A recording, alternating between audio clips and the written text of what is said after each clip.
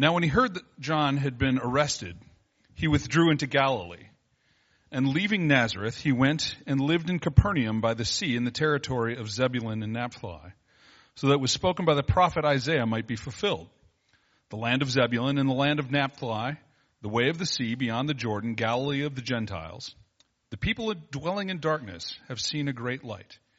And for those dwelling in the region and shadow of death, on them a light has dawned. From that time, Jesus began to preach, saying, "Repent, for the kingdom of heaven is at hand."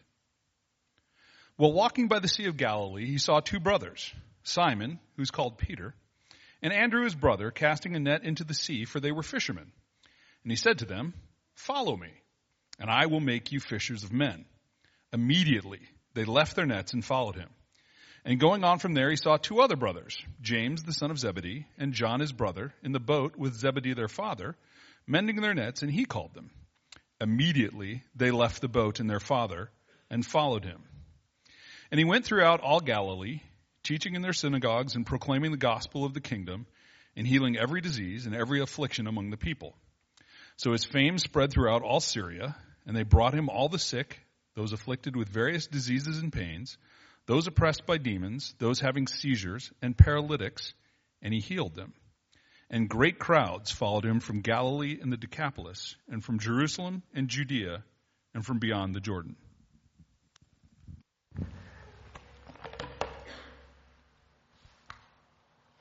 Well, there has been a lot happening in this room since many of you were here last. We did our youth retreat in here this past week, which was a lot of fun. Anyone want to do a woohoo? You can definitely do that, in my opinion. So the last few days in this room, we have had dance parties. Amen? Actually, I think the main dance party over there? It's kind of hard to say. Yeah? So there have been dance parties. People sleep in this room now. Actually, I guess people sleep in this room at about this time weekly, but lots of people on purpose with pillows have been sleeping in this very room this weekend for the youth retreat. And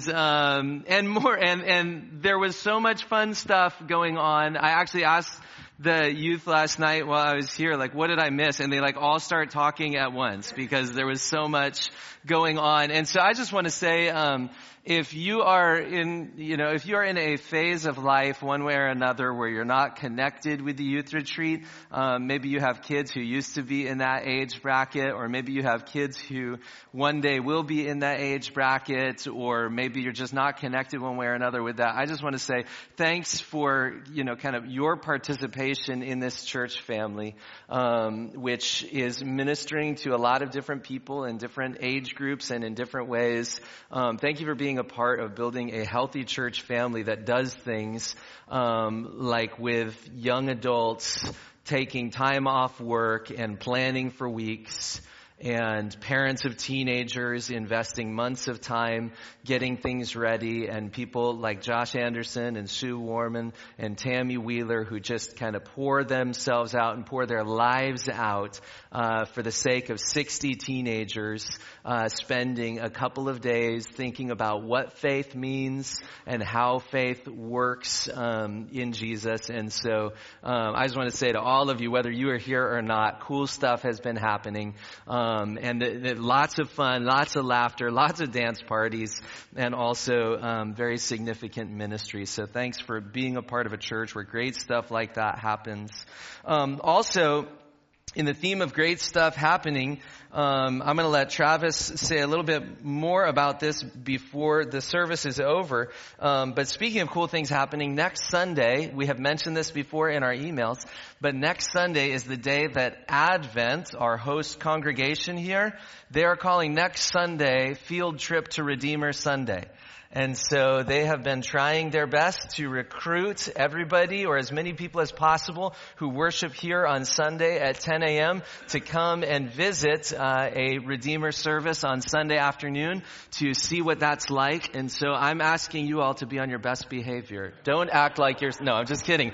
All I want to do is I just want to say, would you guys be yourselves next week?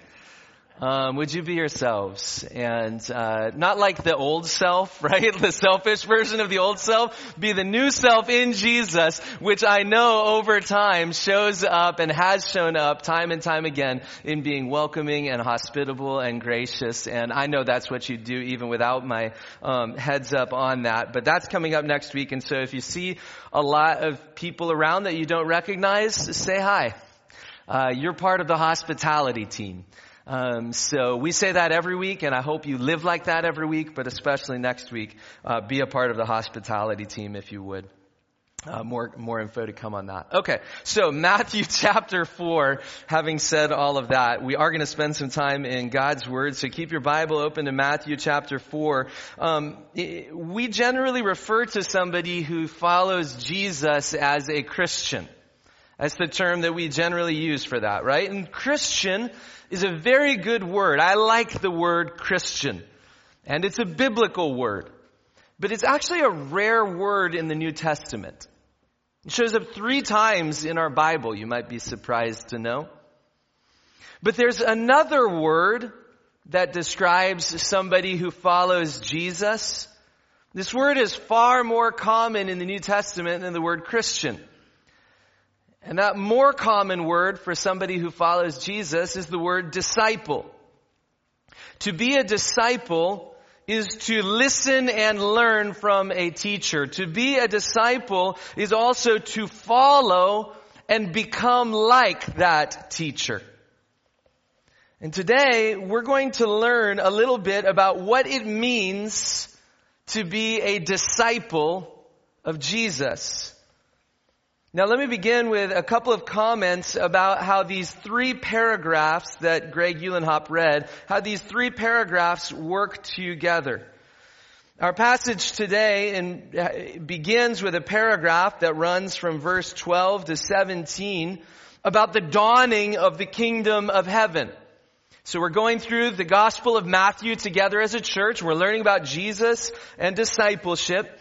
And in this paragraph from chapter 12 to verse 17, we see several things about the dawning of the kingdom of God. First of all, we read that John the Baptist, who we met back in Matthew chapter 3, John the Baptist is now arrested. It's a reminder to us that preaching a message about the kingdom of heaven and calling people to repent of their sins will be costly. It may draw crowds at some times, as it did for John the Baptist, and yet at other times it may put you at odds with people in power. And then we read that Jesus has relocated to Capernaum by the Sea of Galilee. And Matthew sees this as a fulfillment of what the prophet Isaiah had written about. Light dawning in Israel, and light dawning specifically in the region that he calls Galilee of the Gentiles.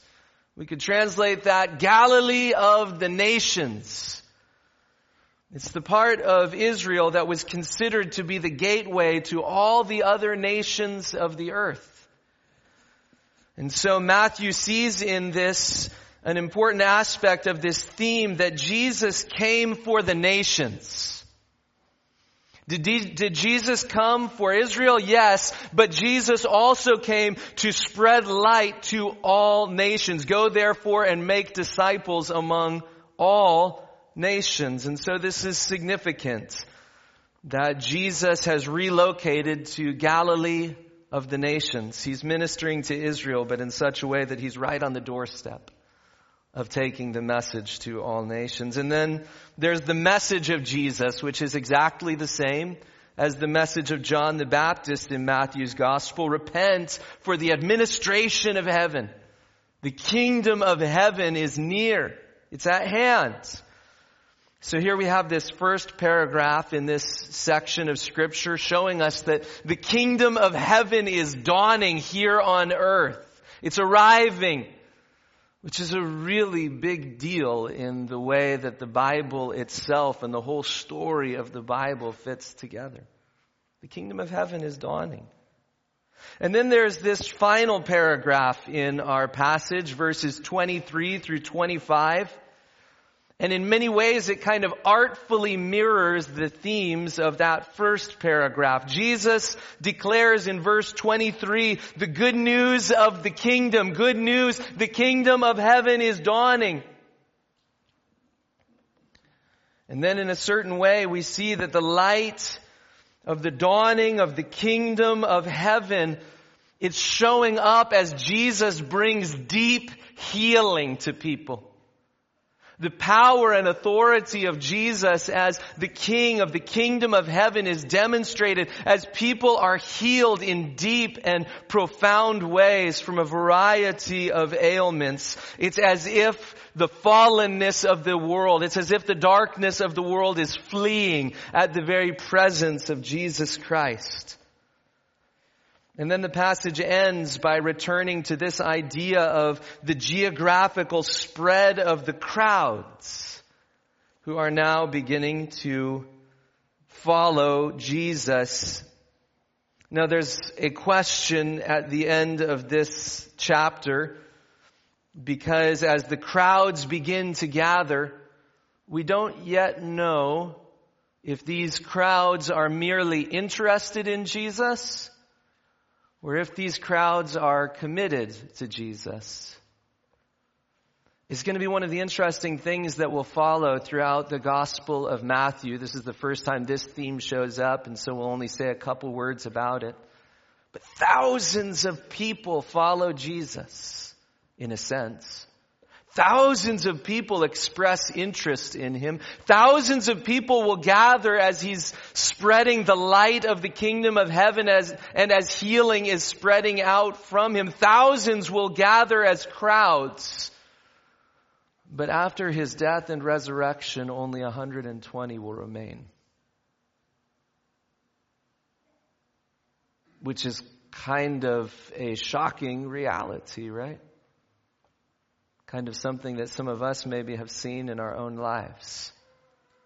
People who express so much interest in Jesus and yet turn away ultimately. It's a theme that we'll see much more as time goes on. But these two paragraphs that work together about the dawning of the kingdom of heaven and of the gathering of the crowds as the kingdom of heaven dawns, these two paragraphs here serve as kind of, the bun on a cheeseburger. The bun is good, but it's not the point. The point, the meal, the feast, is the burger itself. My apologies to anybody who is vegan or doesn't eat that kind of food. You see, these two paragraphs at the beginning and the end, they're here kind of to spotlight in a literary way what's in the middle, what's at the focal point of this passage. This message about the dawning of the kingdom of heaven and of the spreading of the crowds throughout Israel, they're here to focus our attention in on these verses at the middle of this chapter, or the middle of this passage from verses 18 through 22 about the calling of the first disciples. You see, as the kingdom of heaven is dawning and beginning to spread, do you know what Jesus is focused on doing? Making a few disciples. And even as the crowds begin to gather around him, do you know what Jesus is focused on doing? Making a few disciples.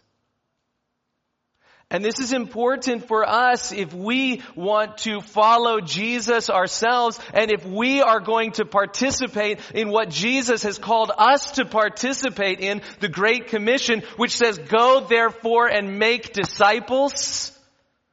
If we're going to be disciples of Jesus, and if we're going to make disciples of Jesus, then what are we called to do in this world as the kingdom of heaven has dawned? And as sometimes even crowds will gather with interest in Jesus, what is it that we're called to do? To make a few disciples. See, we're called to be disciples of Jesus who, like disciples of Jesus, make a few disciples of Jesus at a time. Doesn't mean that crowds won't gather. It doesn't mean that important world-shaking things aren't happening in the sovereignty of God. But even as the kingdom of heaven is dawning, and even as the crowds begin to gather, what is Jesus doing? He's making a few disciples. And I think this is important for us to key in on, because discipleship must be a priority for us as a church today as well. I think all of us will benefit from a couple of minutes of zooming in and thinking about this meat here in the middle of these verses, this meat here about what it means to be a disciple. It's important for us to consider this. Some of us here are aware of how we have faltered as disciples. Some here may simply be coasting in discipleship. Maybe even feeling like the best days of discipleship were sometime in the past. Some here are hungry to grow.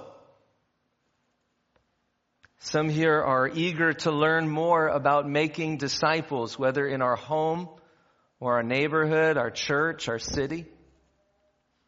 Some here are still considering Jesus and still considering Christianity. But here's the thing. I think all of us will benefit from a fresh appreciation of what it means to be a disciple of Jesus. And so we're going to take a few minutes here and just consider, in the calling of the first disciples, what are some of the important things that we learn here about discipleship? And let's consider, first of all, the surprise of discipleship. The surprise that we see in verses 18 and 19. Would you look there with me again? While walking by the Sea of Galilee, Jesus saw. I love this. Matthew notes this kind of thing several times. Jesus sees people. Jesus saw two brothers, Simon, who is called Peter, and Andrew, his brother, casting a net into the sea, for they were fishermen. And he said to them, "Follow me, and I will make you fishers of men." Now I want to pause and consider for a moment the surprise of what happens here in these verses. Jesus did not invent the idea of discipleship.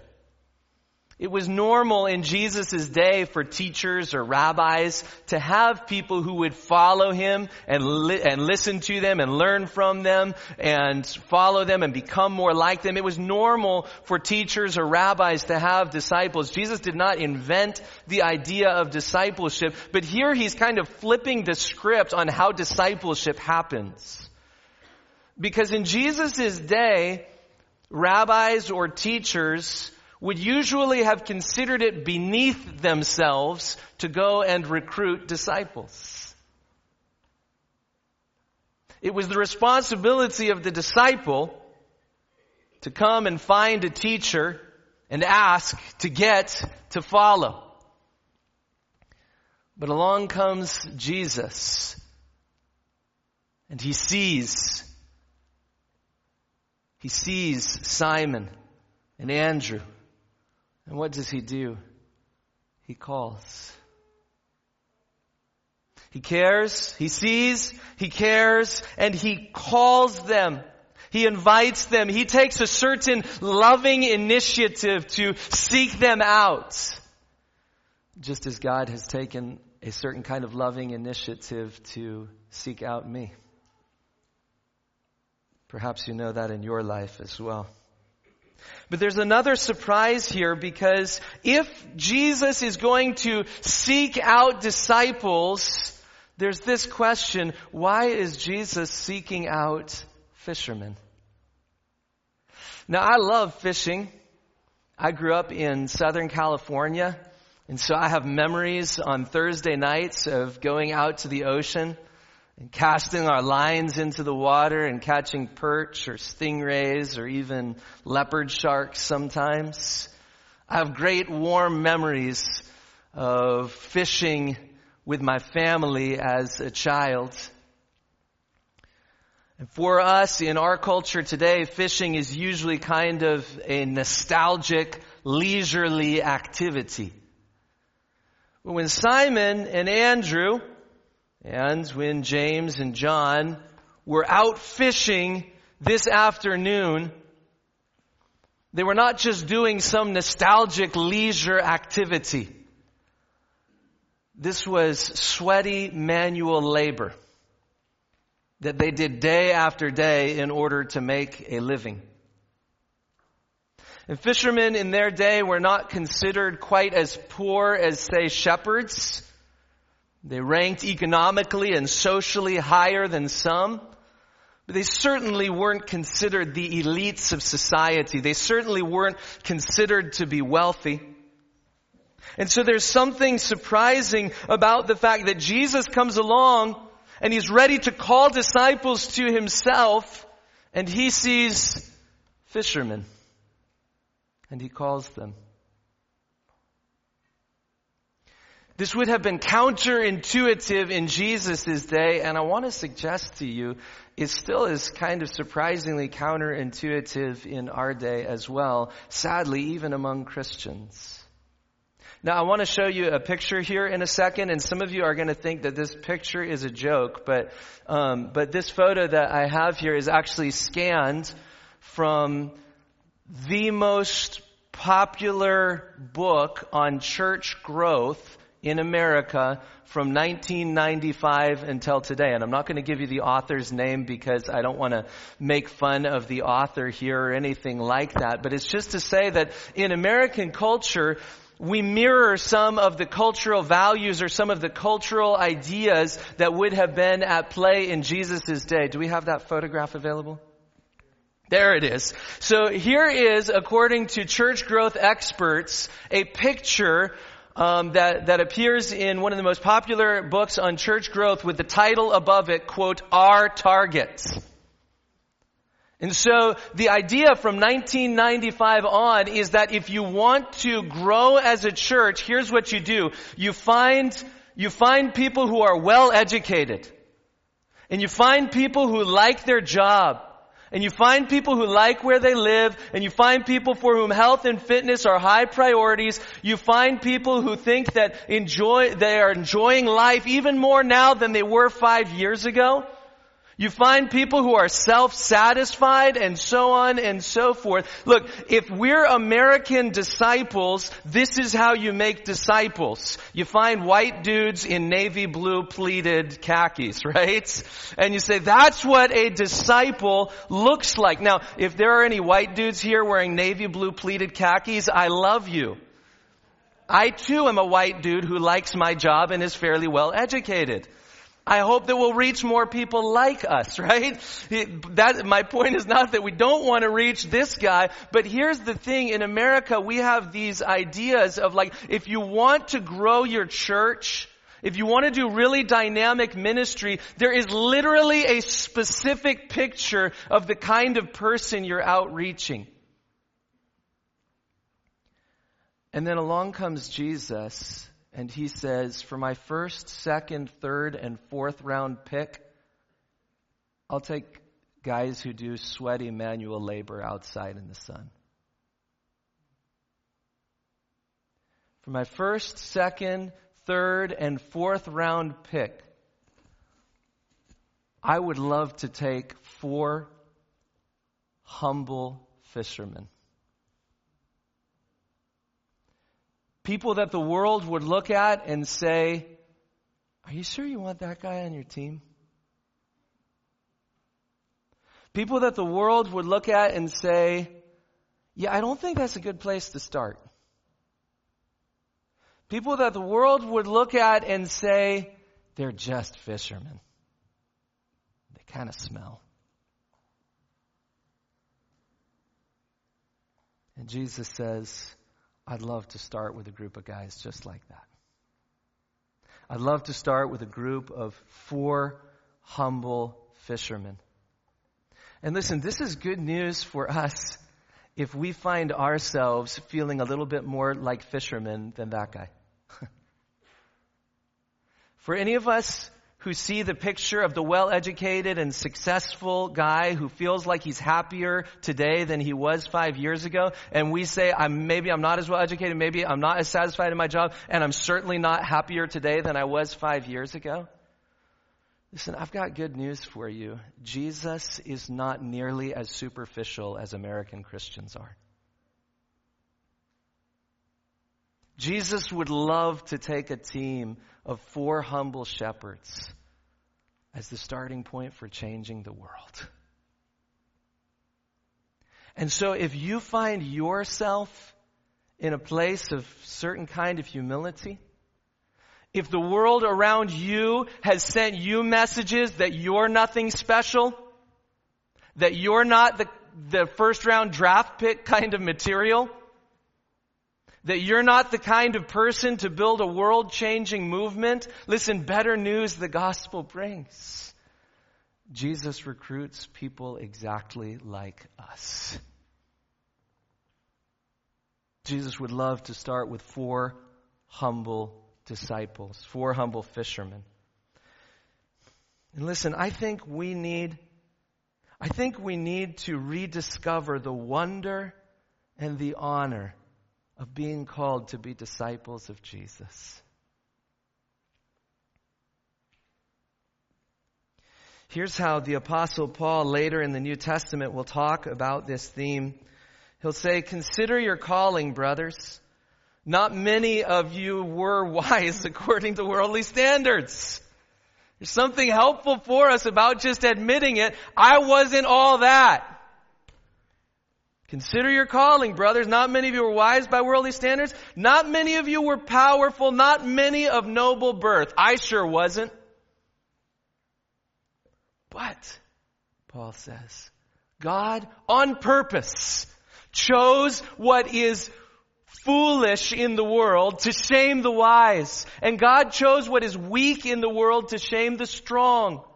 God chose what is low and despised in the world, even things that are not, to bring to nothing things that are, so that no human being might boast in the presence of God. Do you hear how there should be something unique about the church of Jesus Christ? A church in which nobody shows up saying, I got a leg up on all these other clowns. A church where we all show up at the foot of the cross and call one another sister, brother. And because of Him, you are in Christ Jesus, who became to us all the wisdom we would ever need from God. And all the righteousness and all the sanctification and all the redemption that we would ever need. So that as it is written, let the one who boasts, boast in the Lord. See, here's the first thing that we need to understand about discipleship. We need to see the surprise and the wonder of being called by Jesus, not because we're all that, but because He's that loving. There's a second thing that we see here in this passage, not only something about the surprise of discipleship and the surprise of the dignity that Jesus confers on those the world thinks are not that impressive. In addition to the surprise of discipleship, we also see something here about the mission of discipleship. Look with me again at verse 20, if you would. The end of verse 19. I'm sorry, I'm all messed up here. The end of verse 19. And He said to them, follow me, and I will make you fishers of people. Fishers of what?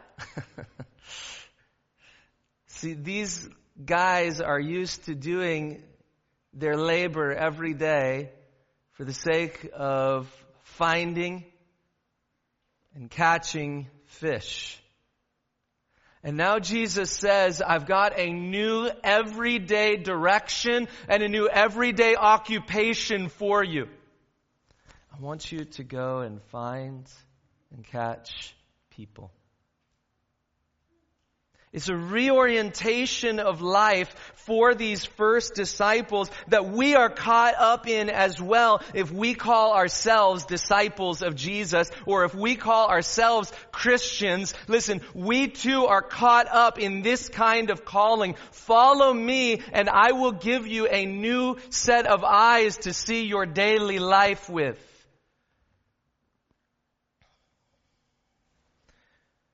You see, the call to discipleship is not only about you being a disciple. The call to discipleship from day one. Do you see kind of the surprise of that in its own way? It's not like Jesus is like, come follow me and I'll give you a trial run. It's not like, come follow me and if you do really well, I'll let you influence other people. Jesus from day one says, come follow me. I'm looking for some humble folks like you. And then he says, I've got a new mission, a new purpose, a new calling full of dignity for you to spend your days living for.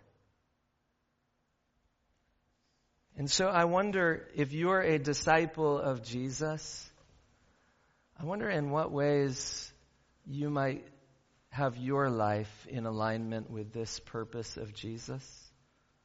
Can I talk to you a minute just about being a mom? Now, I'm not a mom, but I often talk to moms with little kids, and if the topic of mission comes up, there's like this guilt thing that falls over mom's shoulders. I see it so often. It's like, I know I should be reaching out to people. I know I should be doing something for the sake of Jesus, but I'm so tired serving these kids all day. May I appeal to you to reconsider what your job of taking care of kids really is? What more wonderful opportunity is there to go fishing for people every day when they come to your breakfast table every morning? What more wonderful opportunity is there to go fishing for people every single day when those kids keep coming back to you and asking you questions? And I know we get tired of okay, enough questions already. But they keep coming and asking question after question after question. It's as if God wants to say, do you see you've got an opportunity and an opportunity and an opportunity to go fishing for people today? To join in Jesus' mission of making disciples right there in your own living room? And I wonder if some others of us might be tempted to kind of say, man, it would be so cool to be with Peter and with Andrew, and with James, and with John, and I get to leave my job behind. Because some of us are like, I'm tired of my job. I'd like to leave that behind. I'd like to move on. I get to leave my job behind. I get to follow Jesus. I get to talk with people about Jesus all day, every day. But what if in Jesus' plan, He's actually got you strategically stationed right where you are on purpose to be involved with His mission right there. At least for a season. Listen, I think it would be cool if more people from our church would spread out throughout all the nations and go to the nations for the sake of fishing for people and making disciples of Jesus in other parts of the world. But here's the thing. If you up and move to another part of the world to make disciples of Jesus, do you know what you're going to have to do? You're going to have to interact with people who are going to be sinful and messy and flawed and not like you and annoying and all that stuff. And you're going to have to talk with them about Jesus. You're going to have to love them for who they are, where they are. You're going to have to meet them where they are. You're going to have to talk with them about Jesus. And then you're going to have to lead them in the process of hearing more and more about what Jesus has done to give His life for our sins, and then to explain to them what it means then to follow Him in response to the fact that He's laid down His life for us. Listen, if you go and uproot your life and go to another nation to make disciples of Jesus, awesome. But as long as you live here, why not start now loving other people, even if they're different than you and kind of annoying and kind of challenging and kind of a pain in the neck sometimes? And why not start by meeting them where they are and looking for ways to bring up God and Jesus in your conversations? And why not begin telling people about the hope that you've discovered in Jesus right here in this city, in this vocational calling that you have right now? Why not get engaged in the mission of making disciples of Jesus here and now? Do you really think that people here in Aurora don't need Jesus? Do you really think the mission is only needed in other parts of the world? The mission of Jesus needs desperately to get to other parts of the planet. Amen. I've shared this with you before. A guy named Jack Miller, who founded a missions organization, wrote a really good book on missions. And he has this keen observation that we share in our starting point class. And so if any of you have taken, you've heard this. Jack Miller points out, this guy who founded a missions organization to send people to other nations. He says it's often easier to get Americans to go and preach the gospel in other nations than it is to get Americans to go and preach the gospel to the people who live next door to them. Now, I'm not in any way minimizing the importance of the gospel getting out there, but here's what I'm saying. This calling of discipleship is not just about you. It's about others. And it needs to get to the nations on the other side of the planet, and it needs to get to some of our neighbors who don't yet know Jesus. And it needs to get to our neighbors who are in our small groups, who are still learning what it means to follow Jesus. Listen, Jesus' call to discipleship includes a certain honor and a certain dignity of being called by Jesus by His grace. And it also includes a certain kind of mission to go and to get involved in what He's doing. This calls us not only to be disciples, but also to make disciples, which includes leading people toward baptism and also includes leading people deeper and deeper into following Jesus. Let me move on here to another aspect of what we learned here about discipleship. We learned something about the surprise of discipleship, the surprise of being called by Jesus. We learned something here about the mission of discipleship. You're not meant to be a cul-de-sac of grace, but a conduit of it to others, right? We learned something here also about the cost of discipleship. The cost of discipleship. Look with me, if you would, at verse 21. And going on from there, Jesus saw two other brothers, James the son of Zebedee and John his brother, in the boat with Zebedee their father, mending their nets, and He called them. Immediately they left the boat and their father and followed Him. Probably the most striking couple of things that we hear here at first glance is what we read in verse 20 and 22. Immediately, hearing the call from Jesus, they get up and they begin following. But there's something interesting kind of embedded in this passage. Did you notice that one group of brothers seems to leave a little more than the other? One of them seems to leave their boat and their business. The others have to leave their boat, their business, and their dad. Which is this curious dimension of discipleship.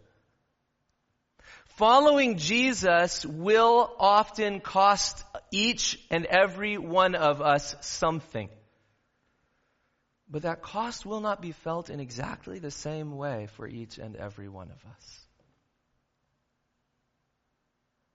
Now, on this leaving their dad thing, there's a few things that should be said there even if very briefly. One of them is that they aren't severing all relationship with their parents. In fact, in Matthew chapter 20, there's a sweet little story about how James and John and their mom come together to Jesus. So their mom is apparently traveling along with them, and they're known as the sons of Zebedee throughout their time with Jesus. So they're not severing all relationship with him permanently. And we should also add that when Paul or when Peter write letters to churches in the New Testament, they don't write to kids and say, children, here's our instruction for you, disown your parents.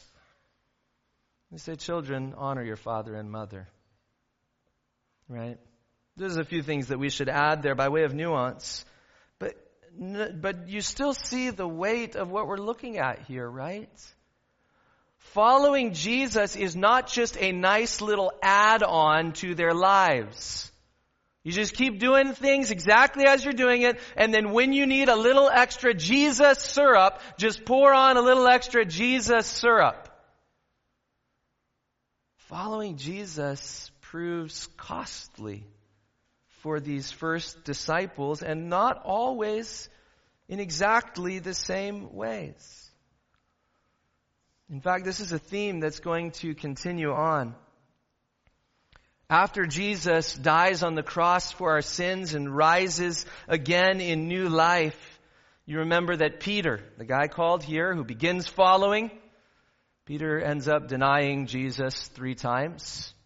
A good start doesn't always equal a path forward without stumbling. But then after his death and resurrection, Jesus extends forgiveness and mercy to Peter. Stumbling doesn't mean the end of your walk with Christ. Not because of his grace.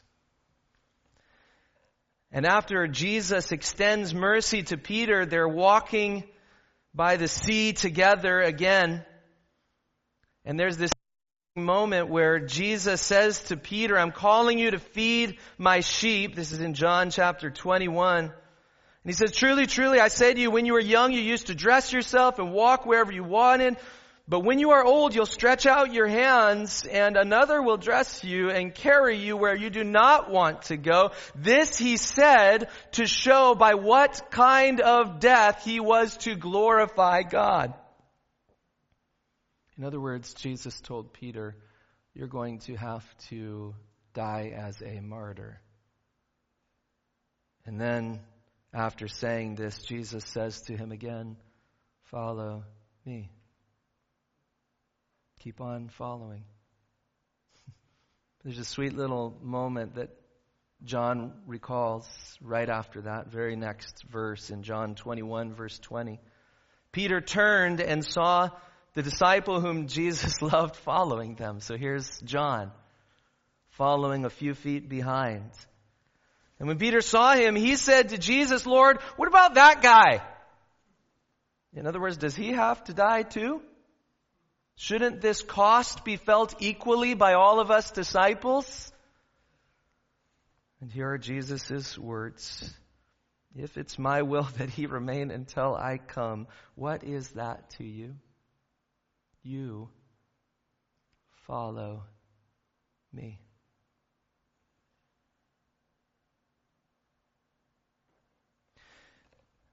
Jesus doesn't seem scared or offended by this idea that some of us will feel the cost of following Jesus a little bit differently than others will. And this is very uneasy for us because we live in a culture and a world that keeps pushing messages into our guts saying the goal of life is to be yourself. The goal of life is to fulfill yourself. The goal of life is to satisfy yourself. The goal of life is to indulge yourself. The goal of life is to express yourself. And then along comes Jesus and he says things like this. If anyone would follow after me, he must deny himself.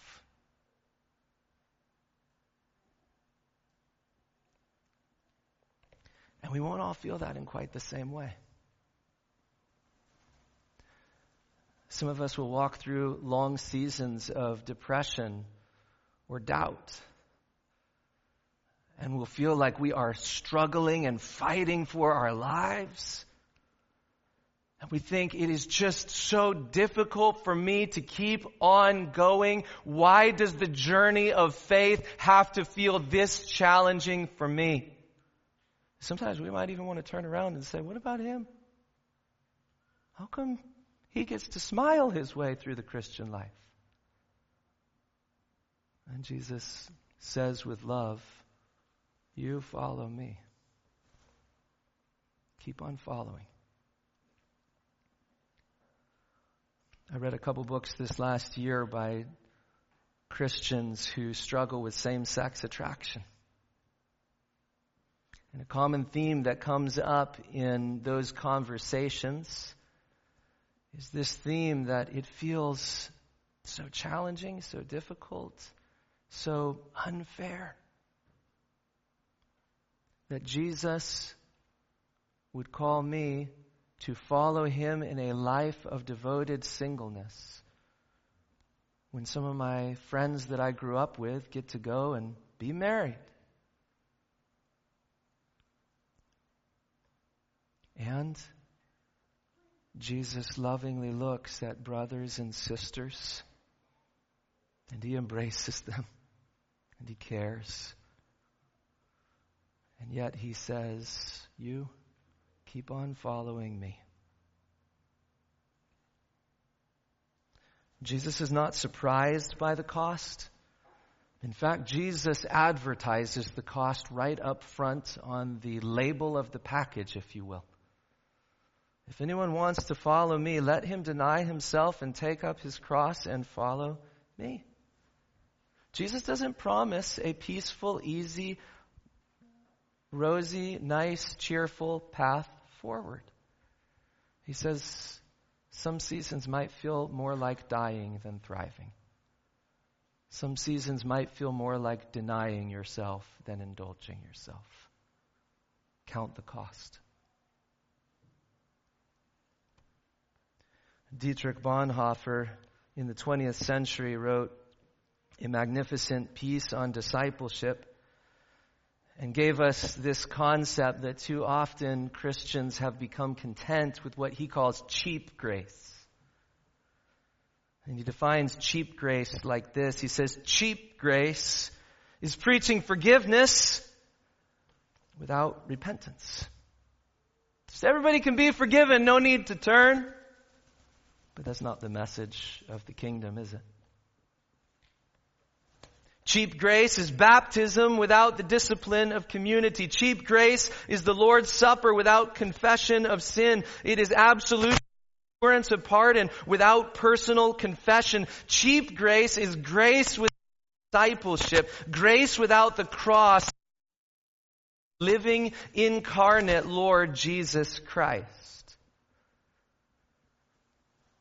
And I wonder if some of us, even if we've grown up in or around the church and we love talking about grace and we love talking about Jesus, I wonder if we've been tempted or lured toward ideas of cheap grace instead of real discipleship of the real and living Jesus. But that brings us to one final thing, and I'm going to keep this one concise.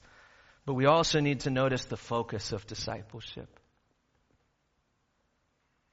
We've talked so far a good deal about some of what discipleship means for us.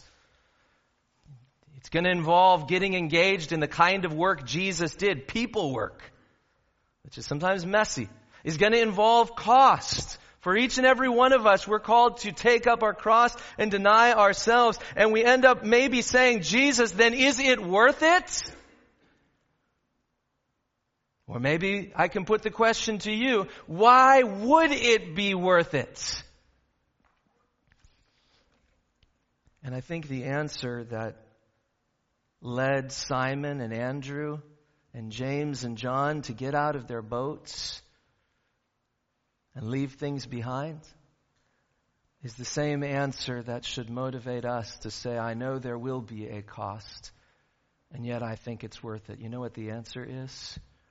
It was worth it for Peter and Andrew and James and John because they were called not just to follow a set of life principles. They were called to follow a person full of grace and truth and mercy and love. They were called not just to follow a religion, they were called to follow a person, Jesus Christ. And do you know what makes discipleship worth it for us? Is that we are not just called to follow a set of principles, and we are called not just to participate in some kind of organized religion. No, we are called to follow not a thing, not a what, but a who, a somebody. And not just any old somebody. A somebody who loved us so much that he came to seek and to save the lost. A somebody who came not to take and take and take from us, but a somebody who came to give and give and give. A Son of Man who came not to be served, but to serve. And to give his own life as a ransom to set many free.